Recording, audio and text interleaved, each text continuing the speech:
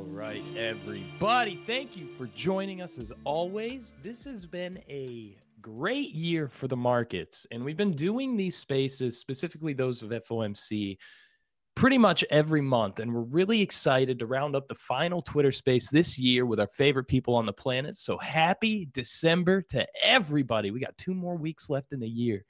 Now, before we get started, as those who frequent our spaces know, I like to keep these panels super open for discussion. So kind of as we go along, panelists, as always, you know the drill. Feel free to discuss openly.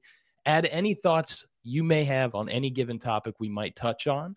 Only request, as always, is that you use your little Twitter space emoji hand raise and keep your mics muted when others are talking, just to avoid any of that background noise or feedback.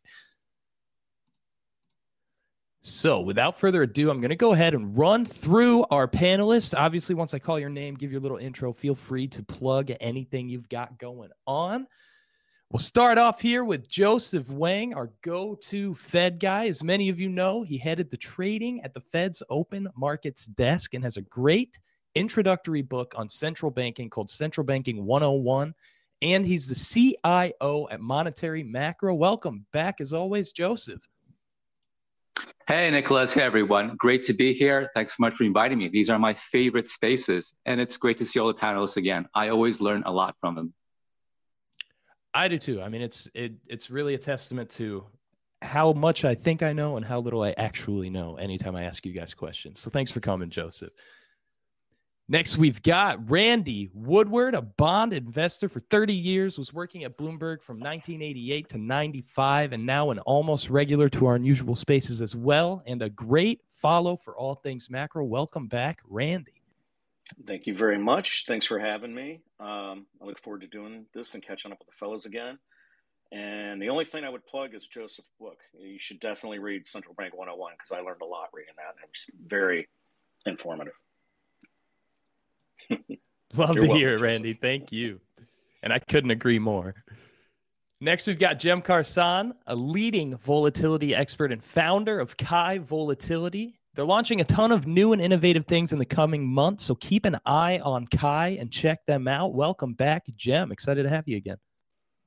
Always good to be here, fellas. I feel like we've reached the mission accomplished part for the Fed here, and I mean that ironically in the sense that I could see a lot of that going on, while ironically maybe the mission is not yet accomplished.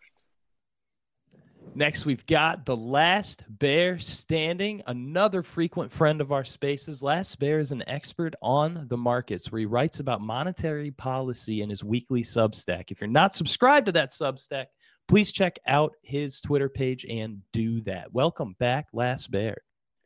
Thanks, guys. Always a pleasure to do these spaces, so looking forward to it. And last but not least, certainly, we've got our incumbent urban cowboy, Michael Cow, the Chief Investment Officer and Portfolio Manager of Cow Family Office, and an expert in commodities, index arbitrage, and dynamic hedging. He's also one of the most quotable people on the planet. Welcome, Michael. Oh, geez, you're too kind. You guys do such a great job moderating these spaces. I really appreciate being part of it, and of course, all the panelists, all of whom I highly respect. So I'm very excited to be here. Thanks. Excited to have you. Thanks for this kind words, Michael. And I just want to, keep it pretty clear that without you guys, this would be the most awkward space on the planet, because I'd be up here floundering, tripping over words without anything to say without you guys. So thanks for coming. So before we get started here, I want to take a quick macro overview of the last month since our last panel. The Consumer Price Index for November showed that overall inflation climbed 0.1% on a monthly basis, making for a 3.1% increase compared to a year earlier. Current dollar GDP increased 8.9% at an annual rate, with real gross domestic product increasing at an annual rate of 5.2% in the third quarter of 2023.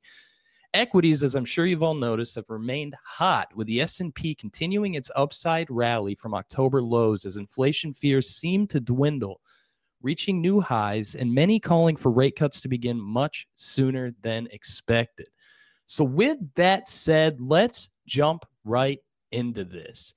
Now, Joseph, in your recent Fed Guy publication, Crash Up, you cite near-term positivity in the equity markets and the dwindling attraction to treasuries. You also touch on runaway deficit spending and potential future rate cuts.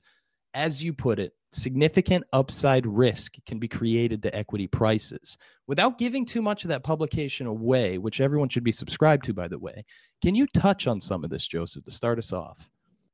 Yeah, I think what's really changed in the macro backdrop over the past few years is that there's been this huge cultural shift in how we approach government. So, 20 years ago, there would be a lot of people talking about we should have a balanced budget, we should not spend too much money.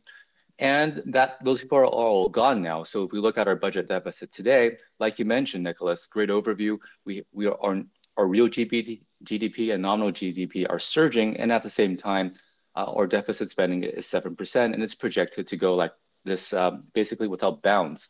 Now, at a high level, when I think about deficit spending, you are basically buying goods and services and paying with treasury securities. It's functionally like money printing. And when you do this to a great extent, then it's going to be very positive for asset prices. And it's going to be upward pressure on inflation. So we have this huge backdrop there that I think is very bullish for equity markets. But usually when we think about this, though, there are pushbacks against it. One, you have the central bank who could raise rates. And secondly, you have the bond market, which could actually adjust rates themselves higher. Now, those two factors have been pushing against this tremendous tailwind for equity markets the past year, but it seems like they're fading away. The expectation in the market now is that the Fed will begin to cut rates maybe up to 5 times next year. I don't think that's going to happen, but that's the expectation. And you look at the bond market, long bond, 10-year yield, it's all come down significantly. So when you're taking away these things that push against this really big tailwind for inflationary assets, I think then you have a scenario where the risks are balanced towards a crash up. And of course, right now, there's really important options activity as well. And Jim's going to talk about it. It's like magic to me, but it's really important. Thank you, Joseph. So, Michael, I'm going to kick it over your way here. You recently tweeted, massive easing of FCI begets resurgent CPI. Who could have seen that one coming? Now, I suspect based on the tone of that tweet, Michael, you did indeed see that coming. So can you kind of walk through your thoughts here, Michael? Well, I've been and still remain in the higher for longer camp. And I think that the way I look at it is that we're making a vodka Red Bull here, okay? We've got a combination of fiscal Red Bull being poured on by all of the various spending bills, plus Janet Yellen. And then we've got the Fed trying to administer the monetary depressant. And right now, the fiscal is really overwhelming the monetary. The problem, though, I see, is that ultimately it boxes the Fed in. And, when you add a little bit too much Red Bull into the mix, well, you have to, quote, dilute it with a little bit more vodka, and the end result is the same. Everybody gets wrecked in the end. So that's my quick little vodka Red Bull mental model for what's happening here. I wrote a piece earlier in the year called The Four Horsemen of U.S. Economic Resilience. And those four horsemen are, in no particular order, I believe there are structural and demographic reasons for why the super core, like for instance, the shelter and labor components of inflation are somewhat sticky. Even though in 2021, I said that, oil is the spark that lit the tinder that basically started what I call this inflation conflagration. It's no longer sustaining it. It's being sustained by these four horsemen of economic resilience, the first of which is the structural and demographic component that I mentioned. The second one, the largest horseman of all, is this fiscal tailwind. And I think someone posted a poll this morning about where I think where a bunch of us think the dots are going to end up. And I said, I think I'd put only a 25% chance of a 50 basis point cut in 2024 and less than 10% of more than that right now. I think I think the Fed is boxed in. And, I retweeted something I tweeted maybe 2 months ago saying that, the Inflation Reduction Act, the Bipartisan Infrastructure Bill, and the CHIPS Act have a combined $2.2 trillion of fiscal spend earmarked over the next 5 to 10 years. And as of November, based on what I was able to find, a whopping 16 billion of that 2.2 trillion has been spent. I mean, that is just an enormous flood of fiscal stimulus that's yet to come. So that's only the second horseman. The third horseman is relative rate insensitivity of the U.S. consumer and the U.S. corporate sector. We all know that the U.S. homeowner is enjoying I think the U.S. has one of the if not the lowest percentages of floating rate mortgages in the world, and then on the corporate side of things, less than 25% of U.S. corporate debt is floating rate. So that's the third horseman. The fourth horseman is relative energy independence. And, I follow oil very, very closely.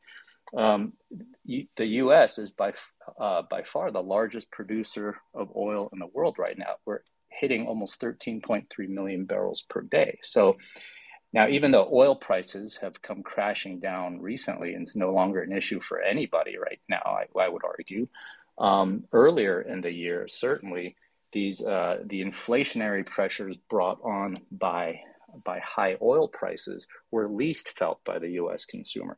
So the problem here, I think, for the world and for potentially asset prices, eventually long duration asset prices, they certainly are shrugging all of this off right now because everybody thinks that inflation is going to come right back and be boxed in very neatly.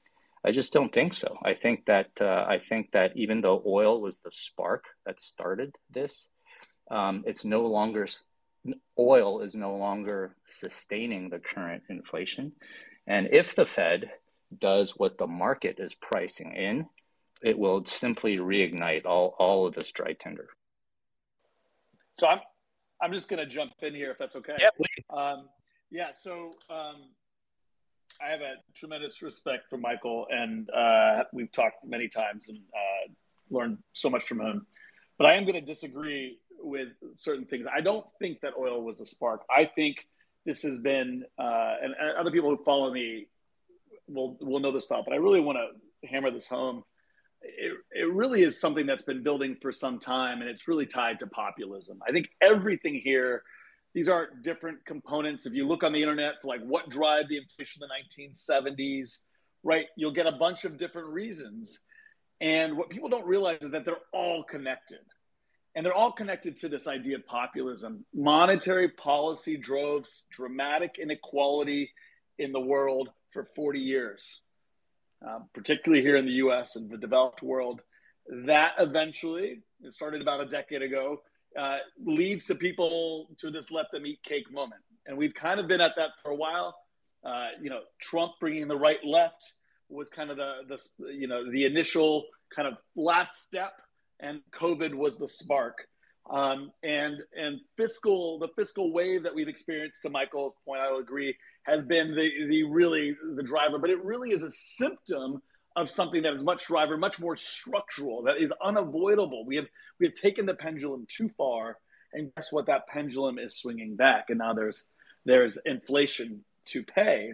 The things that are all connected are not just the fiscal spending, but the deglobalization that comes from populism. You have a whole generation that's coming to political dominance, millennials on down, who have gone through 40 years of underperforming their peers, the boomers.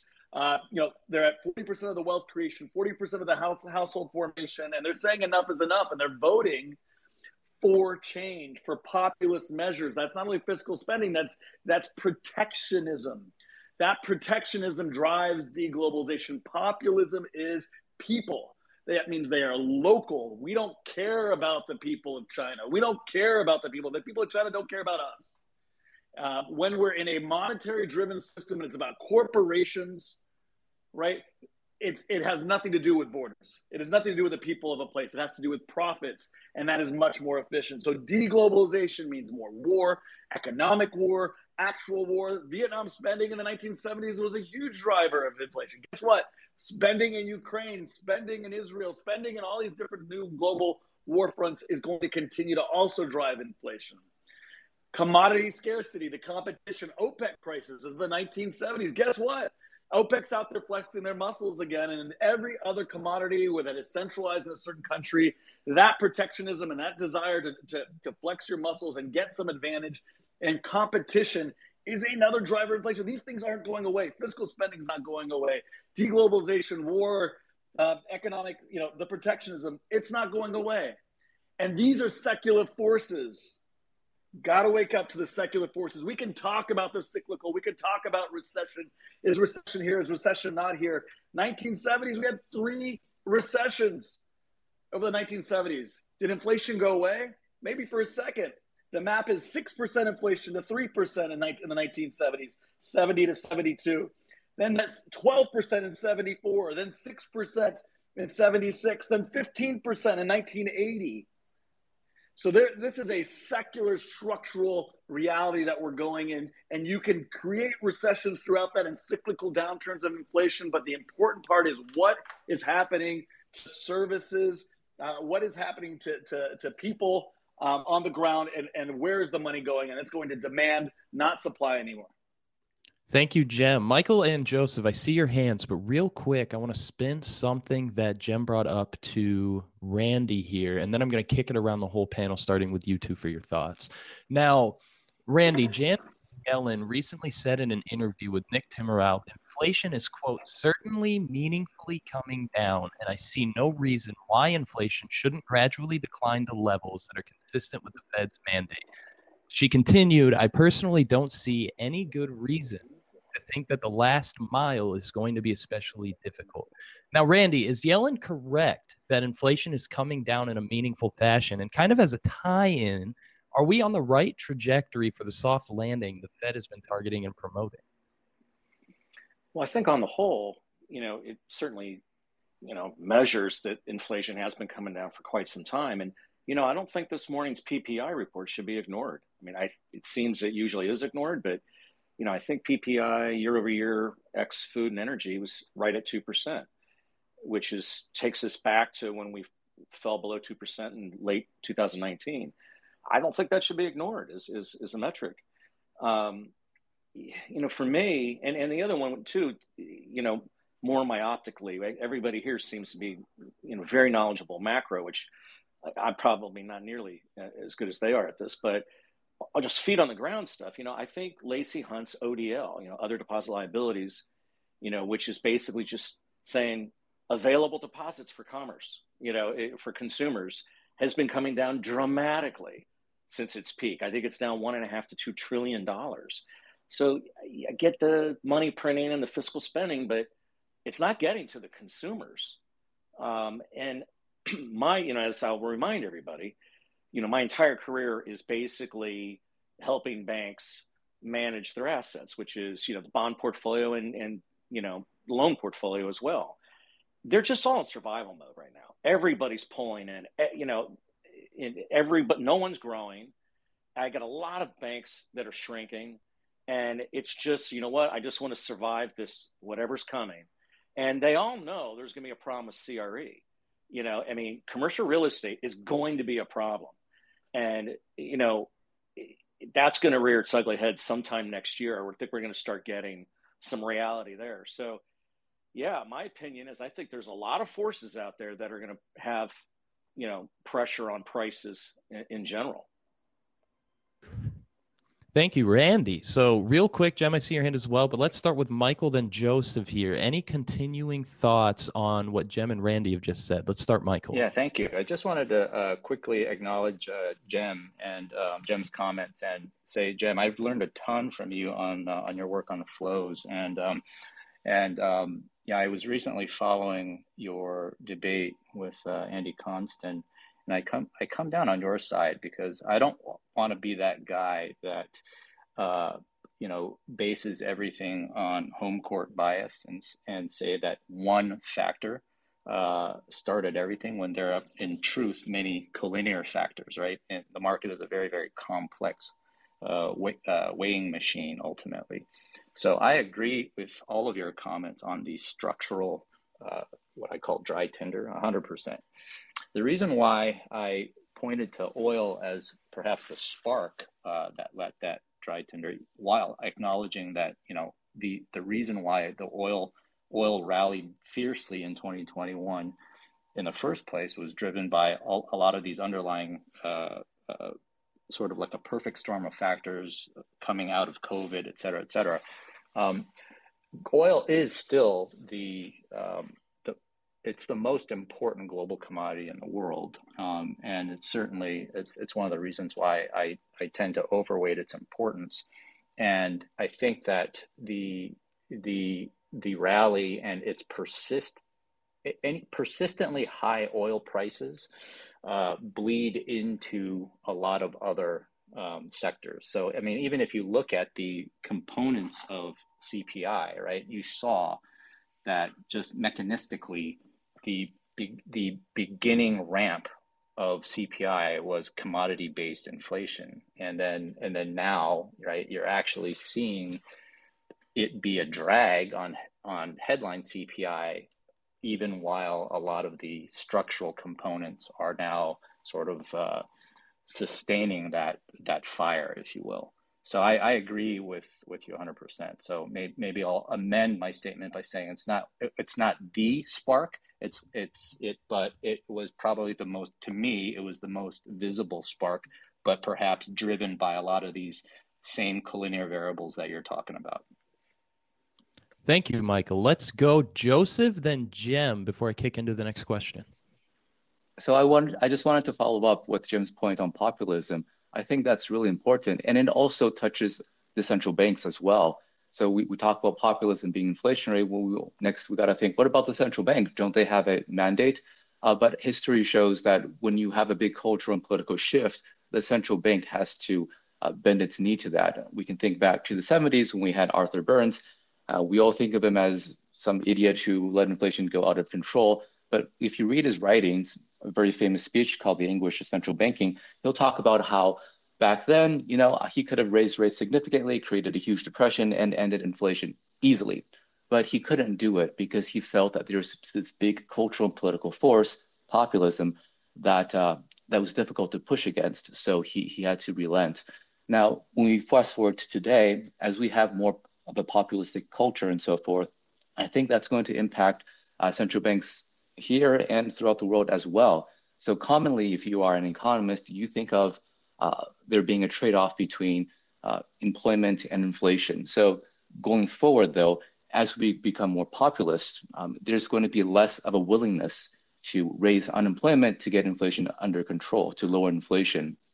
So you can hear hints of people talking about, maybe we should raise the inflation target, right? You hear that being discussed in the Eurozone as you do here in the US. And so that's kind of the Fed, central banks being, of course, subordinate to the popular culture, to the politics of our time. Thank you, Joseph. Jem, one last comment here. Yeah, so a couple quick things.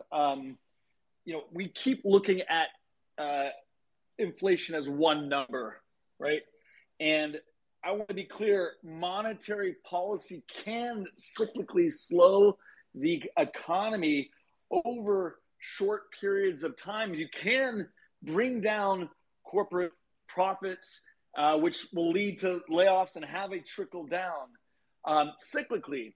But the problem is that the secular effects will continue, of populism will continue to be at play. And if anything, when you have downturns, you get more fiscal policy and you get more of a different reaction function. It's not about just monetary. Now you have fiscal and monetary stimulating at the same time, which then drives that next wave of inflation secularly. So this is what we see. One is structural and secular, which used to be, deflationary and now is inflationary. In the meantime, we have a cyclical push by monetary policy to help try and control runaway inflation, but eventually will kind of give way. So I think it's an important mental model to think about it that way. Yes, inflation is coming down as a number now. It seems like a soft landing. When we went from 6% inflation in 1970 down to 2.5% in 1972 amidst that first recession, guess what? Everybody thought that was a soft landing, right? But the point is, the next move, the Fed had to pivot into a extended recession, was 12% inflation. And I think that's the important point. To Michael's point before, yes, oil was the first sign of this inflation, but that was because of the demand push that came from all the spending, from all the fiscal spending. And I want to be clear, we will get more of that when we get out of this cyclical downturn and they start stimulating again. Oil will run again, and it will have the opposite effect. Whereas right now it has been inflation dampening because it's a cyclical factor. Oil tends to be tied to demand. It will be a stimulating factor to inflation, which will drive significantly higher inflation going forward. Thank you, Jem. Now, Last Bear, I'm going to pick on you for the next question, but before I get to it, do you have any comments on what the other panelists have said so far, Last Bear? No, let's just get right to the question. Sounds great. So the New York Fed, John Williams, has said the stance of monetary policy is quite restrictive indeed. It's estimated to be the most restrictive in 25 years. So Last Bear, couple twofer here. Do you agree with this stance? And kind of as a follow-up, is a more restrictive monetary policy warranted, or is it actually too strict?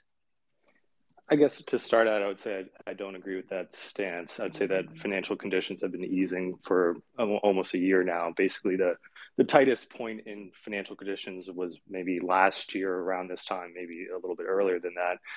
That was back when you had long-term yields sort of spike really aggressively into the fours for the first time. You had the BOE issue with the gilt market, all that kind of stuff.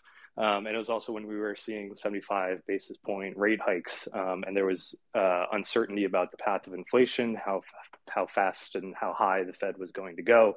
But because the Fed has so much forward guidance, which again we're going to see today with a new dot plot, and because since then it's been very well sort of telegraphed their ultimate destination and time period, I think that the market has a pivot here. So financial conditions by the Fed's measure has continued to ease. And if you just look at like capital markets activity, like all these things are sort of related, but volatility, capital markets, issuance across any number of different categories, IPO windows back on. Obviously, there's more animal spirits than they were a year ago. So I really don't think that you can just look at the absolute level of the federal funds rate and say that that's indicative of what's practically happening, to the extent that the channel that you're sort of using to target inflation is sort of financial markets and capital market type activity, then I wouldn't say that that's the case. I think there's a lot of evidence to suggest that it's not. Another point on that too, which like you can see as well, right? Like, so, the fact that particularly in sort of single family housing has held up so well despite sort of a move from 3% mortgage rates to 8% mortgage rates. And, prices continue to be on the rise, even despite that. There's a lot of sort of real world evidence, I think, that suggests that we're not in a totally restrictive territory, even though there has been a huge move in rates. Well, I'll jump in there real quick, Mr. Randy. I don't know, when you talk housing or any kind of real estate, there isn't a lot of activity. Obviously, so many homes are going to be off market for a really long time because if they got rates at 3%. And I know I've been watching commercial real estate really, really closely. Nothing's moving. We don't know what the price is.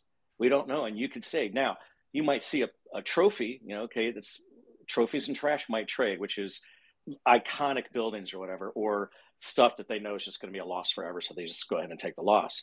But for the most part, everything's being extended and pretended as far as loans that are supposed to be maturing right now. So I don't think we're having very good price discovery in anything real estate related right now.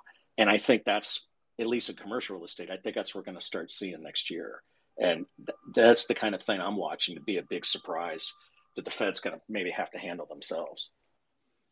Thank you, Randy. Joseph, I saw your hand as well.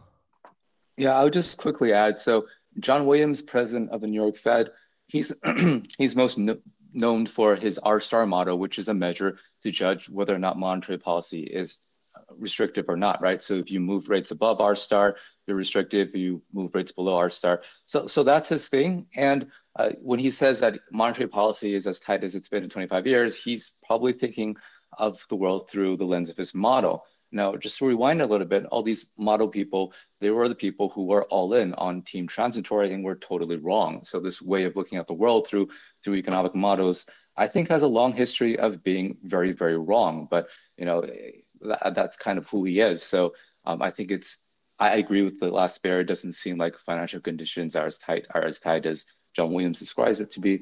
But it's important to keep in mind that's how he views the world, because he is influential person in the Fed. Well, at least he votes. So that could color your view as to whether or not the Fed would become more hawkish or dovish going forward. Like, real quick, I'll just say, in my world of community banking, maybe that doesn't mean anything anymore to the United States, but I doubt that. I think it's very meaningful. Their conditions of credit is as tight as it's ever been, both of what they can get and what they will provide. And all the regulators, everything they're doing behind the scenes are preparing to make that even worse, because they want to avoid more bank failures and more bank stress. So on the ground, you talk to my CRE friends, they just, in some cases, they can't get the money. I mean, I got a friend who's in a loan syndicate for a building, and the bank that they're supposed to refi it with are like, we don't want the loan. You got to get it somewhere else. And they're like, no one wants to give them the money. And so they're in a real pickle. And then these are things that go unseen by the markets, because you got to be in the business to see it. So in my world of financial community banking, it's as tight as it's ever been. And it's, I think, going to get worse.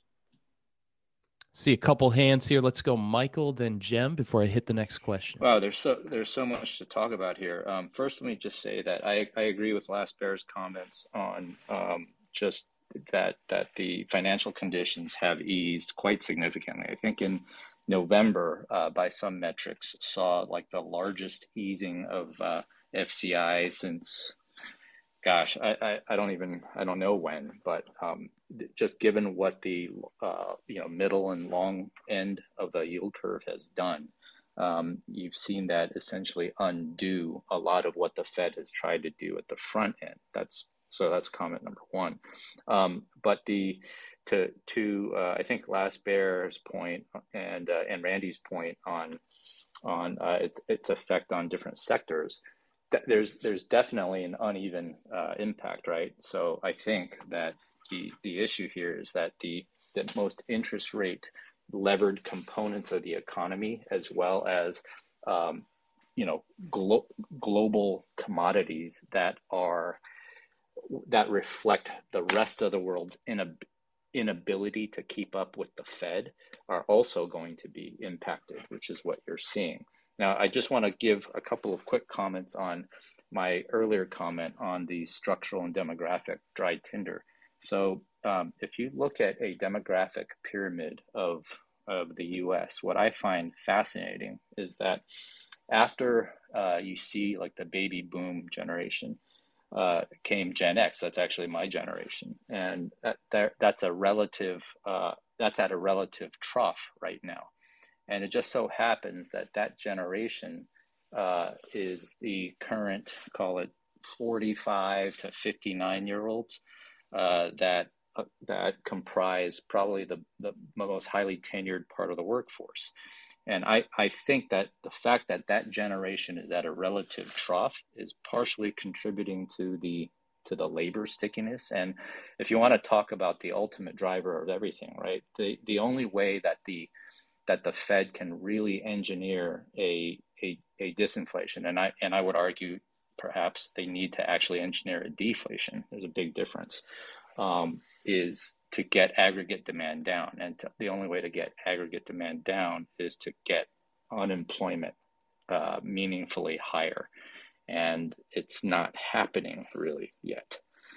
So that's on the employment side of things. Sorry, yeah, on the labor side of things. On the shelter side of things, what I find also interesting is, again, going back to the demographic pyramid, you see that the 30 to 39-year-old cohort is at a big relative peak right now. And what's significant about that cohort? It's primary household formation age. So this is the reason why the single family asset class, at least, has held up amazingly well despite what mortgage rates have done. I just last comment on this theme is that I'm invested in a bunch of other hedge funds, and one of them is a single family resi housing hedge fund. And from a couple of months ago, I got an update, and they said that household formation is still outpacing new construction by 600,000 units per year for the next 10 years. And they still forecast a significant shortage of 3 to 5 million housing units in the U.S. And then most recently, I just posted this on the 11th, from their Q3 update, they said that after a peak to trough correction of 3% in the second half of 22, U.S. home prices have rebounded to a peak established in June of 22. The new home month supply is now down to 7.8 months, down from a peak of 10.1 months.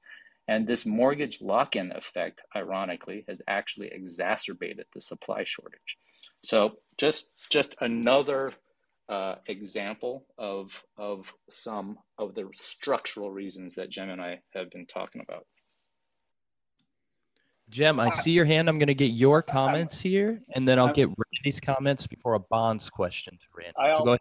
I all but jump through the screen to try to raise my hand as high as possible here. Okay, this is the most important point that people can understand. Everybody keeps 99.9% of the commentary you hear from people, from commentators, from the Fed themselves is about, are we in restrictive territory or not? Is the policy strong enough to drive cyclical demand forces down? It's all missing the biggest part of the equation. The Fed does not have the proper tools to stop structural inflation. Actually, ironically, the more they raise interest rates, the more they stimulate structural inflation. Why? Because monetary policy acts from the supply side of the channel. It's not the demand side. When you lower interest rates, you send money to capital. You send money to corporations, to wealthy individuals who send more money to investment in corporations. When you raise interest rates, you take it away from corporations and the supply channel.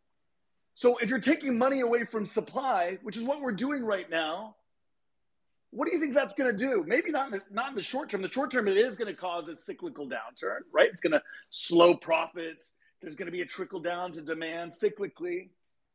But structurally, what you're going to do is you're going to drive less supply, both through deglobalization, through less technological development. All of the things that drove structural deflation for 40 years, right, are now reversing because the Fed is raising interest rates. Yes, cyclically, you can slow the economy with raising interest rates. But underneath it, you're actually creating a much worse supply picture. And that's true for real estate, as Michael alludes to, but also it's true for all supply. all the Ubers and Amazons and supply that you've been putting on the market through technological development, all of the globalization and opening of China and everything that is driven by lower interest rates, by free money, you're throwing out of the equation. So you're not just not helping secular inflation, you're making it worse. They don't really have a choice because of the fiscal stimulus and the policy. And then all of a sudden the Fed is now asked to step in and intervene, but the Fed cannot fix this. They can address it cyclically, but cyclically, if they do that cyclically, they're only making secular inflation worse. And I think that's the structural part that people need to talk about more, not just focus on this two-dimensional inflation number and the cyclical realities. Are we in recession? Or are we not? Thank you, Jem. Now, Randy, I saw your hand up there as well. If you wanted to give a few quick comments before I pick on you about bonds. Now, just very quickly, I think, I think it was last person standing on, maybe they got to create deflation. I don't think there's any hell in chance of that. That's what Bernanke wrote a lot about, and all his talk about Great Depression is you can never allow for deflation because that snowball can get rolling and they can't stop that. And that's, I think, why they have this 2% mandate.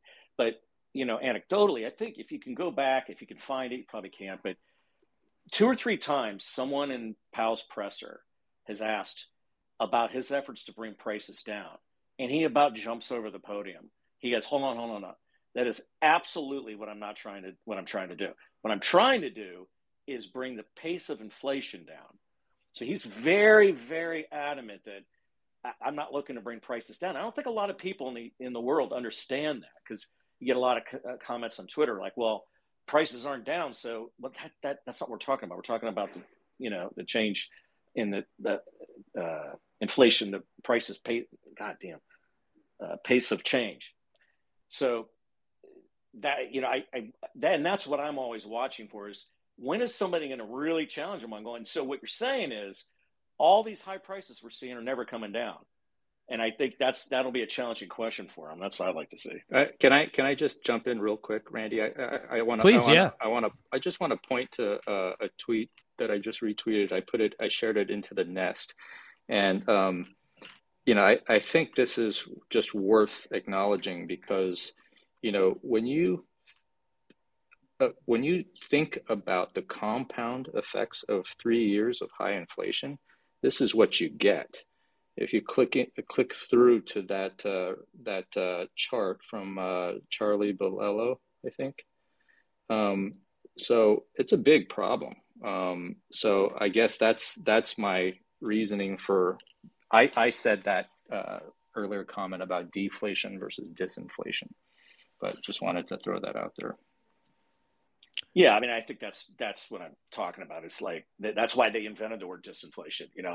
I've never really ever heard that word used because they definitely don't want anybody referring to lower prices. That's not what they're trying to do, and it's not what they want. And there's very few people who understand that.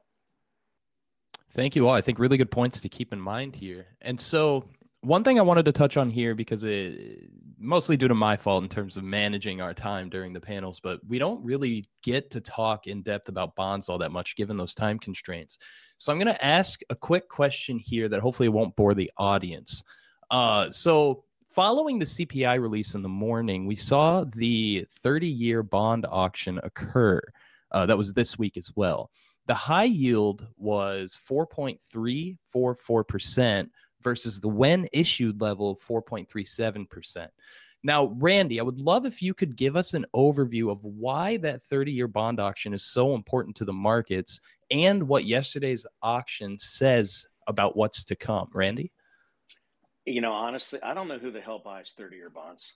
I've never sold one in my life. So that, when you look at the 30-year, it's you don't even know who's in that game. And I think that's a trader's game. That's not a buy and hold game.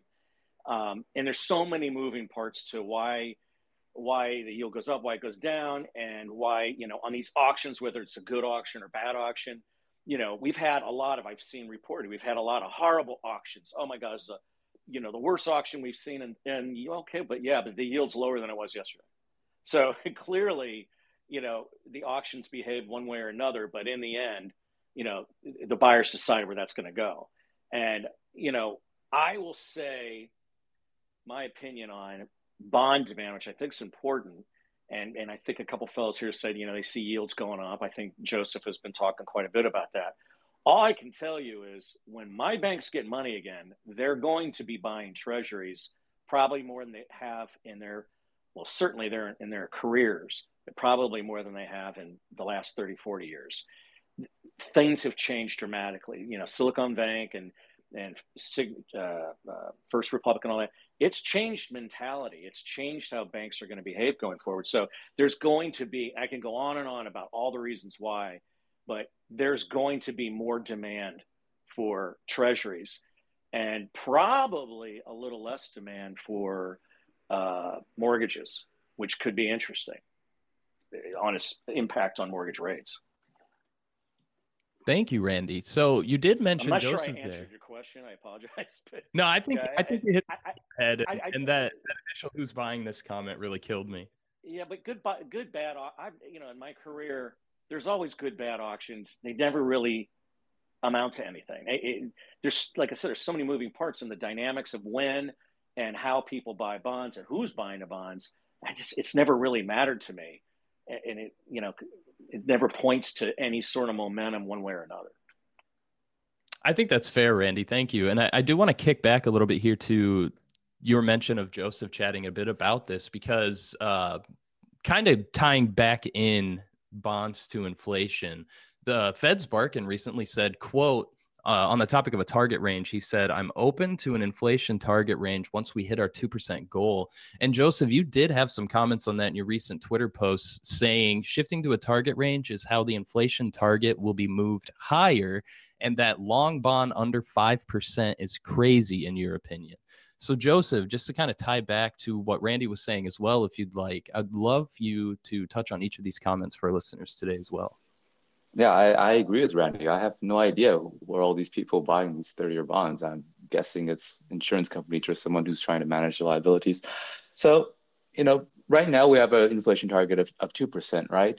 So that means that if inflation is at 2.5%, that's above target, we got to do something about it.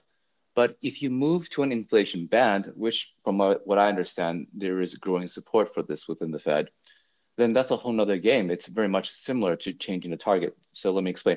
Let's say that you have an inflation band that is 1.5 to 2.5% instead of just 2% target. That means when inflation gets down to 2.5%, well, mission accomplished. I don't have to do anything. So in a sense, you are shifting the inflation target from 2% to 2.5%. And just an aside, I totally agree with Randy's comments earlier that when we're talking about stable prices being the mandate for the Fed, well, that's not the same as having a stable inflation rate, right? Prices stably go up 2%. If you were someone who bought something a few years ago, well, the price level went up 20%, 30% in a few years. It's never going to come down. That's not stable prices. Even if the inflation rate goes back to 2%, unless you get some decrease in the price level, that's not stable prices. So this interpretation is strange. But that's how it's being interpreted. And in the future, though, if there was a way to raise the inflation target, I think that's how they would do it, through a band, because it sounds a lot less, like they're moving the goalposts, like they're just kind of changing things around a little bit. But looking at all these huge secular forces that we've been talking about, like populism, like tremendous deficit spending, things like that, that's difficult for me to see how the inflation would remain around 2% and how the 30-year bond, where it is, 30 years is a long time. It makes sense. Hey, Joseph, you can help me with this. I forget the lingo, but do you remember, in 1819, where they were talking about, hey, we've been under 2% for so long, we're going to need to, what is it, like average it? There's a certain unique little way he put it. We need to let it run above 2% for a certain period of time. So on average, it's 2%. Do you remember how he explained that? Yeah, that's average inflation targeting. That was a change in the Fed's framework in 2020. Yeah. I'm sure they've more than made up of it now. Yeah, well, but they're never going to, I don't think they'll ever say, well, it's been so high for so long, we can go below 2%. Fact is, they don't want to be anywhere near zero. I mean, that's their nightmare scenario. And, so I think that whole targeting thing, you'll never hear them say that again. It was to their, own use back then, but they've changed their mind on that one for sure. You're right. It's asymmetric. It's not symmetric. So they're not going to run periods of deflation to make up. Thank you, guys. Really good explanations there. And I do kind of want to just kind of continue down this vein for a little bit. I think about 15 minutes until we get some numbers. So as a follow-up here, Last Bear, have you ever bought the 30-year? I'm just kidding. But I am curious, Last Bear, could you maybe touch on why this month's high yield rate of 4.344% comes across much more favorably than last month's 4.769%? The tail this month was negative 0.3 basis points, which many viewed as encouraging from what the reading I was doing. Many viewed that as encouraging for the bonds market, given last month's auction with that tail of 5.3 basis points. So from your point of view, Last Bear, and Joseph and Randy, feel free to chime in here as well after Last Bear, what does the drop in high yield rates say about investor sentiment for bonds? And kind of what do you see for the future of yields in 24? That's a great question. I think with respect to the auction, I mean, that's just supposed to be an indication of relative demand.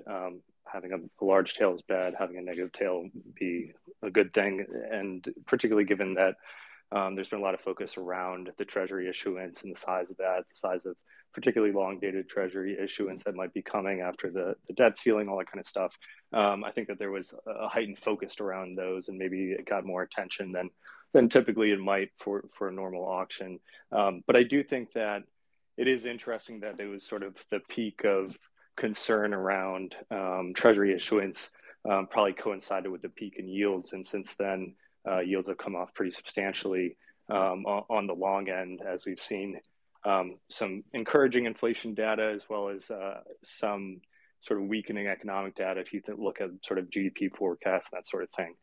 So I think that maybe on the auction point, just it does go to show that there is plenty of capital available for the U.S. government to borrow money, so long as investors are seeing that as being a good investment proposition, which for long duration assets, obviously there's a carry component or the interest rate component, but there's also the direction of rates and the sensitivity to duration. So to the extent that investors view interest rates as being lower or coming down over the coming year, then the absolute yield of these bonds is maybe less significant than the opportunity for principal appreciation for long duration assets like that. So I think on the flip side, if investors expect rate hikes to continue going forward, and those look like poor investments, there's obviously less demand. But I don't think that there's a lack of total capital available. I think it's more about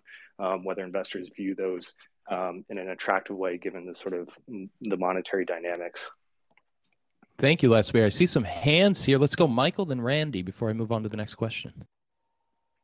I want to call attention to another thing I just put into the nest, which I think is kind of interesting, because I was studying the rate hike cycle of the late 70s, and I posted this when yields were at their peak, right? And to kind of put into context the relative bear steepening that we saw compared to what we saw during the periods of 79 through 82.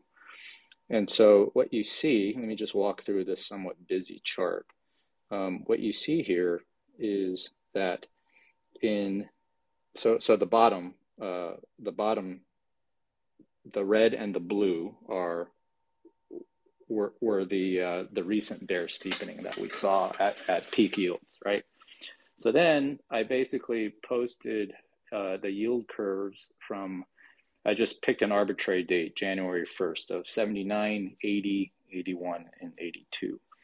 And so what you see is that during that period where the Fed was hiking the front end very, very aggressively, right, you saw a similar type of stair stepping happen, where the front end would go get jacked up, via Fed funds, and then maybe after a period of time, the long end would adjust and basically bear steepen.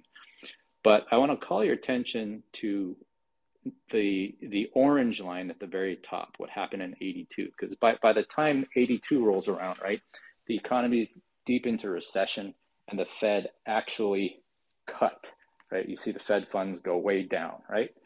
But look at what the long end did. The long end completely blew out in a combination of a bull and bear steepener at that point. And I point this out because I see this as a potential danger here for the Fed if they prematurely cut. Because I think what the bond market was saying at that point in 1982 was, you know what, the inflation expectations have basically gotten out of the bag, and we don't believe that you can stuff that genie back in the bottle. And I think that's basically what happened in 82. So I think here, this is totally relevant to the Fed's forward guidance and what they might do in terms of communicate via the dots today. Because I think that if they make the mistake of a premature cut, I actually think the long end is going to get crushed. That's my view. Thank you much. Randy, I saw your hand there as well. Please feel free to chime in. Yeah, just back on the 30-year. So this is something everybody should know. If you haven't read and followed Mike Green from Simplify Asset, you should. And what you want to do is listen to his thesis on passive investing and in equities. It completely changed my thoughts on how equity prices move and whatnot. And you got to look into that. However, it was like a year or two after I was reading it. One day he said, yeah, this is bonds too. And I was like, oh, holy shit, I didn't even think about that. So let's go look at an old 30-year. Treasury, 3% of 215.49. Guess the three largest holders outside the Federal Reserve, which they own a lot: BlackRock, Fidelity, and Vanguard. Meaning that their index funds, whatever long bond index fund, you put $1 in there, it has to go to that treasury. It's got to go to long treasuries. So there's no thought, there's no analysis, there's no nothing, there's no trading. You give them $1 and it's going to get dispersed, and it's probably going to go to the one they own the most because it's kind of a market cap situation. That's where the money's going to go. So, and also I think, someone just mentioned this as far as price appreciation. I think that's a trader, right? That's who's buying these things, is they're kind of gambling on, I think the Fed's going to cut and rates are going to come down. You're going to get good price appreciation, but I don't think there's any really Lacey Hunt's probably the only person who buys 30-year treasuries, which he's done for his entire career. But outside that, I don't know anybody else who does. But point being, passive income's going into those long bonds. Thank you, Randy. Does anybody else on the panel have any comments before I pick on Jem some more? All right, so Jem, as always, it would be criminal to not pick your brain about the VIX. So as of this month, the VIX is trading as its lowest point since before the COVID pandemic and is down around 48% year to date. So Jem, could you give us a little insight into the implied volatility of the markets? And additionally, is low implied volatility any indication of future rate cut projections? So no to that last question. The primary drivers of implied volatility at this juncture are structural. They're structural to the vol markets themselves. They're structural to seasonal factors and flows happening in the market at this time. You got to have to always remember that implied volatility is a function of time. If the market stands still for a month, but prices don't move, implied volatility will go higher. Implied volatility levels are also, and this is a part that many people do not understand, but is very important, are also a function of moneyness in the market. There are higher strikes in the market have lower implied volatilities, and lower strikes have higher implied volatilities. The demand or pricing of options can just simply not change, and the market can go down, and implied volatilities in the VIX will go up. It has nothing to do with demand or supply of volatility. So there's a lot of elements here that people just simply don't understand. A 20% rally, more importantly, a 12% rally or whatever it is off the bottom, the recent bottom in the last month or so, month and a half, naturally slid us to really low implied volatilities. And the more we continue to rally, the more that implied volatility is low. But as I've mentioned on many, many platforms for a month and a half to 2 months now, demand in the form of structural end of the year reflexive recollateral investment is a major seasonal driver of the support and demand in this market. And as that comes into the market, continues to force people risk on, especially into an end of year squeeze where people have to perform, is also a major driver. So every day that this market goes higher, we slide naturally to a lower implied volatility. At some point, you're so stretched that you're hitting up against 2 standard deviations, 3 standard deviations up on monthly charts. But the pace is so fast that people are willing to write calls or to sell, create supply. Not to mention there becomes more and more reflexive action from, like we're going to see today, from the Federal Reserve, from the Treasury, that are going to try and slow it down and talk down the market. And all of these things end up being a push and pull, a macro versus flows, like I mentioned, that helps to compress volatility.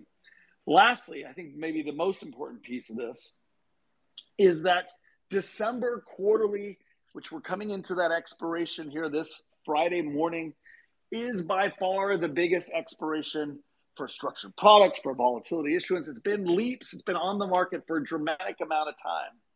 And so it is it is easy for sophisticated options traders and dealers to go sell that volatility, which is significantly higher and has short open interest, and it's going away, and use that to fund volatility behind it, which is much cheaper. So as this expiration goes away, everybody is getting handed cheaper implied volatility behind it. Not only is it cheap, but they're getting a credit on what's going away, so they're getting handed it incredibly cheap. Vol. I can own the January 3rd upside calls on an 8 implied volatility, and I can fund that without the money strangles that are very high up to my margin levels in Friday expiration. That gets me into a 6 volatility in these calls. When those supply demand dynamics exist in the marketplace, when you're able to get these incredibly low implied volatilities, it is a structural reality that the world is decaying longer and longer implied volatility. And when everybody's getting handed more and more supply of implied volatility at a low level, that means implied volatility is going to go lower. And that is what we have been seeing. Thank you, Jem. I think we're getting our numbers here. And then I definitely want to circle back to some more volatility questions as well. But I'm just going to give folks a few minutes here to kind of digest what we're seeing. Again, the report should have just dropped, so I don't want to get ahead of ourselves too far. Looks like we are sitting on another pause, which I think was pretty widely accepted and expected. If anybody has any comments here while we're digesting, feel free. Check out the dots. I might be wrong on this, but let me make sure I got it right. Let's see. Last time they were 2024, they had it at 515. If you average them all out, that's now down to 465. So it looks like they've been dropping. I'm going to compare. Yeah, the dots look substantially lower, right? So across the board. So last time there was only penciled in 2 cuts for next year, and now it looks like it's closer. It's 3 cuts now. So this is a realization that inflation has made tremendous progress. Yeah. And hey, guys, this is something that I don't know how everybody is on this, but it's a fact. The CME, FedWatch, they don't do the math right. So their probabilities are absolutely wrong. I actually had a question geared for that, so please do go over that. Yeah, it shows itself at inflection points. So, if anybody wants it, Bloomberg wrote about this. So back in 2018, Bloomberg and CME were using what's called conditional probability, where basically you have a max of 100%, and that forces percentages into buckets they don't belong. And when say rate cuts, when you start to get to these cuts, you're getting closer to it. It pushes the percentages to places like, there's a 20% says it's going to be 3 cuts by this time. Well, that's just absolutely 100% wrong. So the May meeting is the one you want to focus on. But so anyway, in 2018, Wall Street went to Bloomberg and CME and said, you're doing it wrong. Here's why you're doing it wrong. And Bloomberg realized, we're doing it wrong. So they changed how they did it and corrected it. CME, for whatever reason, has not. And it shows up at inflection points. So we're going to see that in cuts. And when you get into May, that's where CMA just goes bonkers. So May right now for WIRP, World Interest Rate Probability on Bloomberg, is trading at basically 118, which is 100%. I actually started to say, instead of probability, I probably should say severity, 100% severity that there's going to be a cut at that meeting. And the 18.2.182 is 18.2% that of a second 25 basis point cut. CME at that meeting, let's see, make sure I got May. Yeah. They have right now, let me refresh it. Let me make sure, because it's changing as we speak. Well, a little bit ago, they have 20.2% that they remain where they are right now. Well, that's absolutely not what the Fed funds futures are trading at. They don't. They're trading at 0 that rates are going to be right where they are right now, and that's already immediately wrong. And that's where and then they have 49 with 1 cut, 29% with 2 cuts. They actually have 1.2% with 3 cuts. All wrong, all wrong, all wrong. And to make it worse, they got a 0.3% chance of a hike. And that's the air of what conditional probability produces into these numbers. So it's frustrating for, Bianco, I finally had to correct him. And he was like, well, why the hell are they doing this? Like, what about people who don't have Bloombergs? I'm like, I know. I mean, we've tried to contact CME. They just won't change it. But if you want the literature, DM me your email and I'll send it to you. And Bloomberg does a much better job educating you on how that works. Hell yeah. Thank you, Randy. Last Bear, did you have some comments here as we digest? Yeah, sorry, unmuted.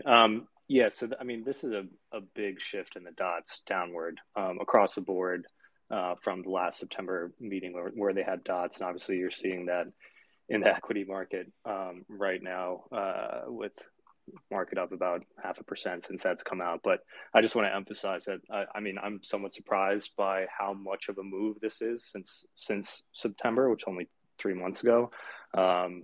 If you look at their inflation numbers or their inflation expectations, those have come down slightly. Growth is about the same.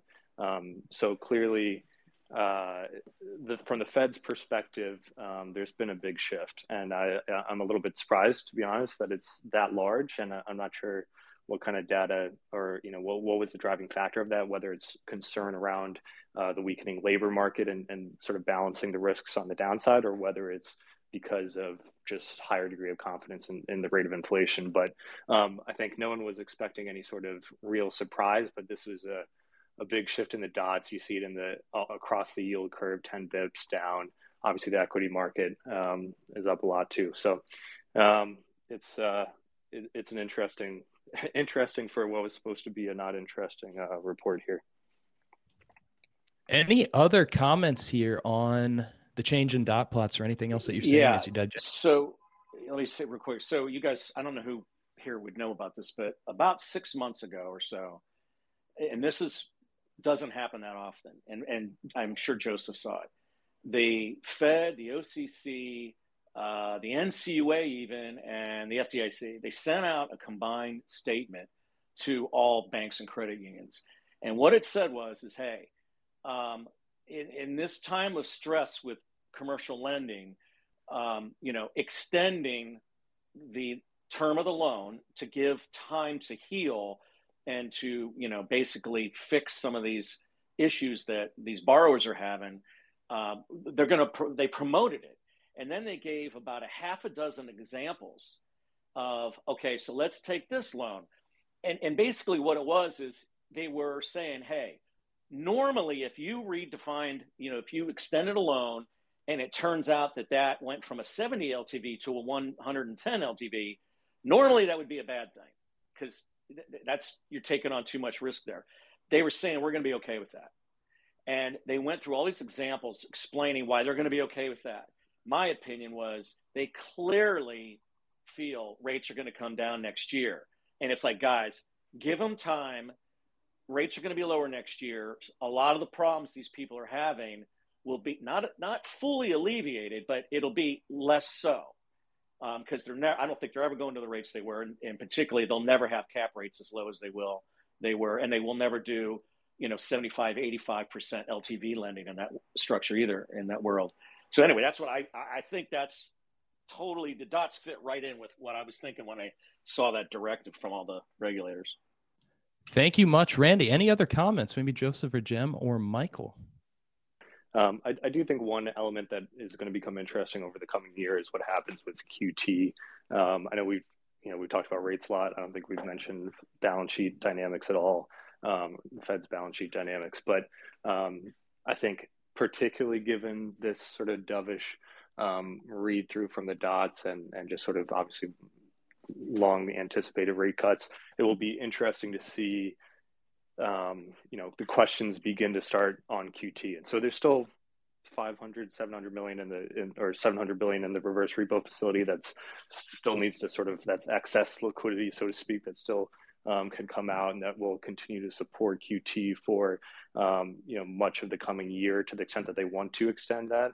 But it will be interesting to see something to watch if they make any comment or change that policy in the coming year, because I think a lot of the dynamics that Randy's referenced throughout this, the bank dynamics are really important dynamics to understand, which is that there was a huge explosion in the size of basically bank balance sheets, which was a result of the Fed's quantitative easing and sort of during the period of COVID.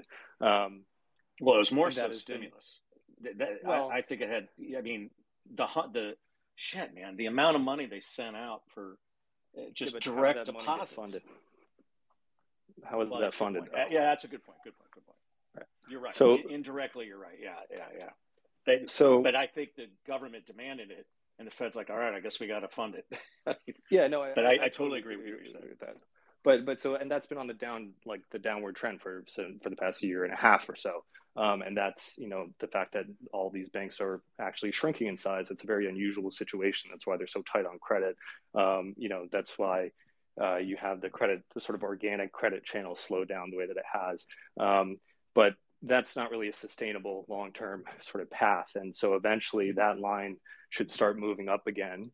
It's kind of stabilized, and that's been a policy decision as they've tried to sort of tame inflation. But moving forward, I think that there's going to be more of an inclination to get that into a more normal place, which is sort of gradual and steady growth as opposed to large increase and then sort of the subsequent decrease we've seen over the past year or so. Yeah, I'll tell you this, man, with all the money that they put at these banks, and the banks, look, you can't just sit on cash. There's a lot of reasons why you can't just sit on cash. You got the money in loans, they got it in bonds, and then turn around, you jack rates up, and you have a bunch of bank failures. They're never falling for that again. So, I mean, that trick's dead.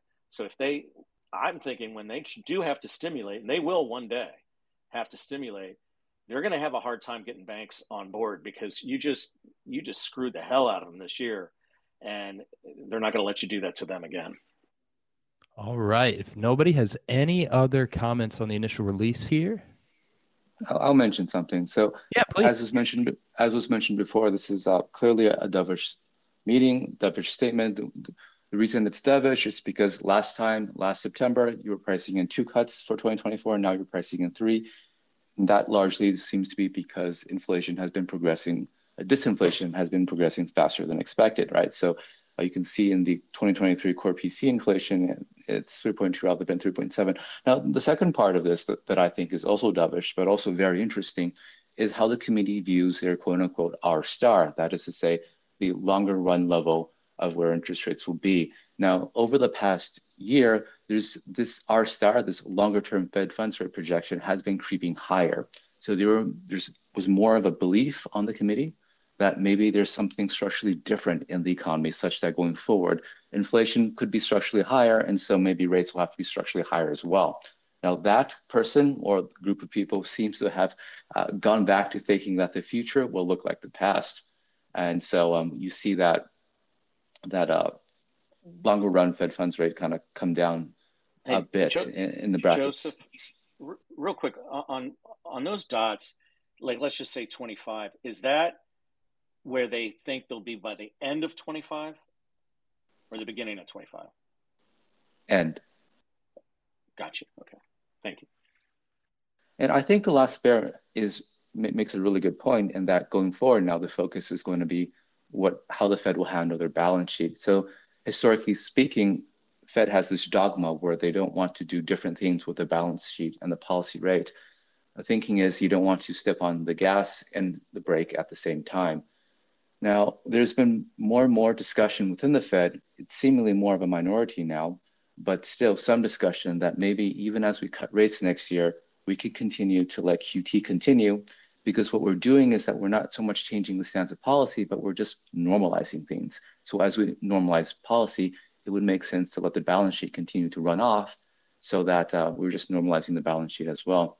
My expectation is this group actually gains ascendance since we have more and more stability in the bond market at the moment. So I think the Fed gives the Fed some space to actually continue to run down their balance sheet, even as they cut rates to tailor monetary policy in line with lower inflation. Thank you all. So we've got about 15 minutes, I believe, until Jerome Powell's presser. And there's one thing that I did want to touch on that last bear mentioned a little bit ago. And I'm going to pick on you again here, Joseph. So last bear mentioned that many voiced a concern recently regarding that of the RRP hitting zero. Now, according to Lynn Alden, the RRP reaching zero signals an end of an excess cash regime, which wouldn't necessarily cause instantaneous issues.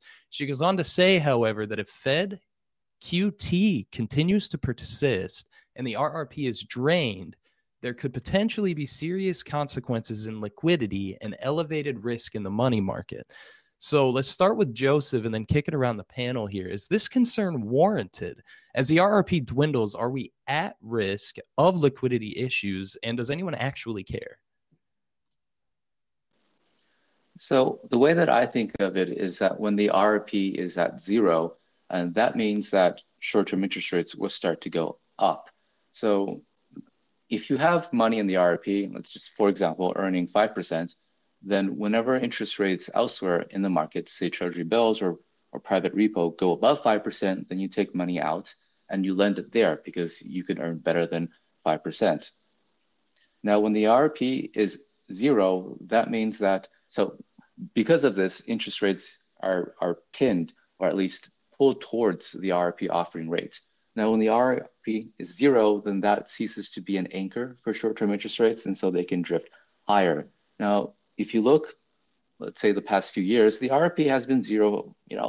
Before the pandemic, it was zero, so it's not a big deal.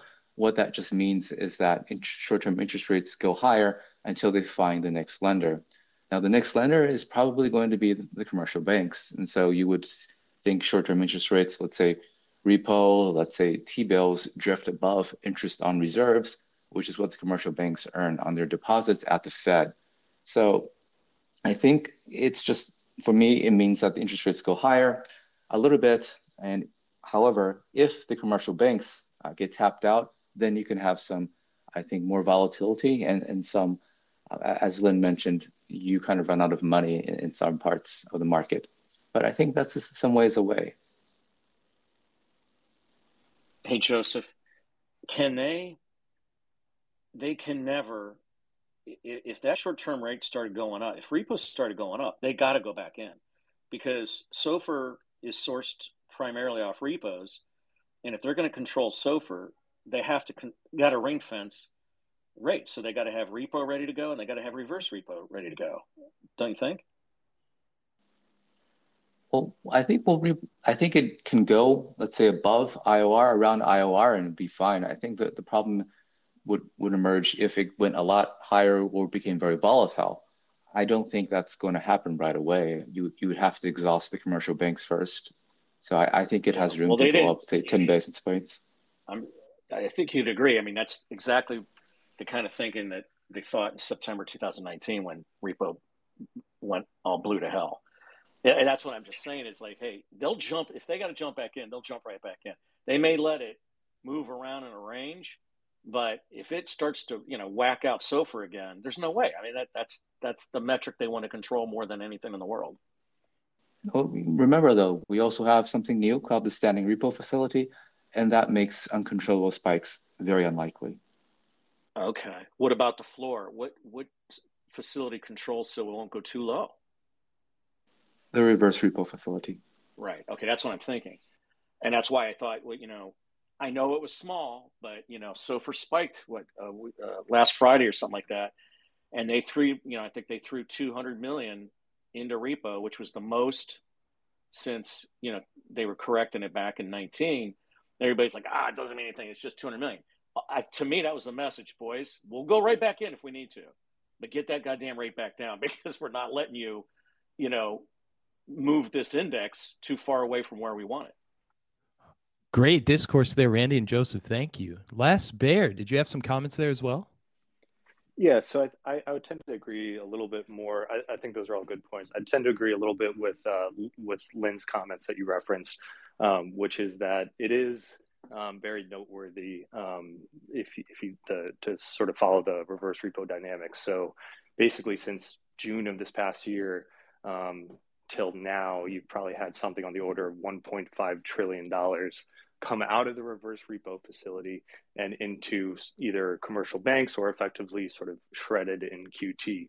And so that's allowed QT to basically be sort of a non-issue this year because it's basically getting funded from money that was sort of sitting at the Fed anyways. So if you think of that as sort of an overflow facility, we've sort of drawn down about 75% or maybe a little bit less than that in the course of 6 months. And so once you get down to zero, if that happens sometimes, in the coming year, there's potential for more rate volatility on the short end, which is what these guys are referencing.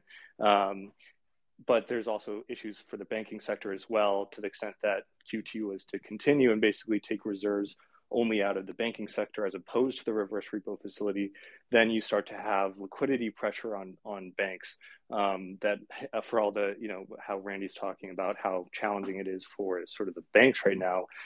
They've actually benefited slightly over the past couple of months of sort of increased liquidity because money is coming out of the reverse repo facility and into the banking sector. So once that sort of overflow facility gets drawn down to zero, and to the extent that QT continues, then it will start taking money out of the banking sector, which will put further pressure on these sort of banks. So I think that's there's sort of a concept called the lowest comfortable level of reserves in the commercial banking sector that the Fed focuses on when making their balance sheet decisions. And I think those are all going to be the dynamics that they're considering as they sort of make their plans with QT, because that's sort of the big risk out there with sort of extending QT for an extended period of time is that you end up having a blowout in rates or having some issues with banks. Thank you, Last Bear. So we've got about 8 minutes before the presser. So what I want to do here is kind of go around the panel, get some closing thoughts, and please plug anything you've got coming out that people should be checking out here before we get into the presser. Jem, I see your hand. Let's go ahead and start with you, Jem. Yeah, I was just going to say one thing about liquidity. I mean, I think it's very important that spike in SOFR happened at the end of the month, and that spoke to kind of this this need for liquidity at the end of the month. End of the year is even bigger. So I'll be very curious to see what happens here at the end of the year with this liquidity situation. I think that's something to highlight, to kind of look for. I do think it's a bit of a canary in the coal mine. Again, I'll always cede kind of the plumbing to Joseph here, but I am concerned about liquidity after the first of the year. I do think that date matters. So I'll just leave that there, and we can shelve that for another conversation. But I do think early next year is going to be an interesting time for supply, and I do think the Fed will be pushed back in through one of these facilities to try and provide liquidity to the Treasury, and I think that could very well be kind of an interesting dynamic to markets. In terms of us, find me on Twitter here at Jim_Croissant, KaiVolatility.com/news if you want to subscribe to kind of our thoughts and our media. Otherwise, I think we're approaching a really important window, as I've highlighted in a lot of other venues here in early January 17th in particular. The new year, we'll see the end of some of these structural flows that I've highlighted. And I think the next level up here is market up, vol up, and that tends to unpin vol and create more dynamic, dangerous situations for markets. So something to watch. Higher is not necessarily better for, if this thing goes too far, too fast, it ends up being a very dangerous situation for markets, as we've seen many other times in the past. Thank you, Jem. Definitely check out Kai Volatility, guys. Up next, Michael, any closing thoughts here? Anything you want to plug before we head into the presser? Sure. I guess I'll end with what I started with, which is that I think that ultimately I'm surprised by these dovish dots as much as anybody else. But it's important to remember that in the end, the Fed is a monarchy and not a democracy. And my own view is that I'm going to be very, very attentive to what happens to financial conditions as a result of this. And I have a sneaky suspicion that this will be self-defeating, and that we're at a later FOMC, we're going to see the dots migrate back up. And I can be found at Urban Cowboy, the KAO, and my Substack is urbancowboy.com. Thanks for having me. Thanks as always for coming, Michael. Next, Last Bear. Anything you want to plug? Any closing comments here? No closing comments, but if you like anything that I say here, you can follow me here on Twitter and check out my Substack. I put out a post every Friday, so check that out.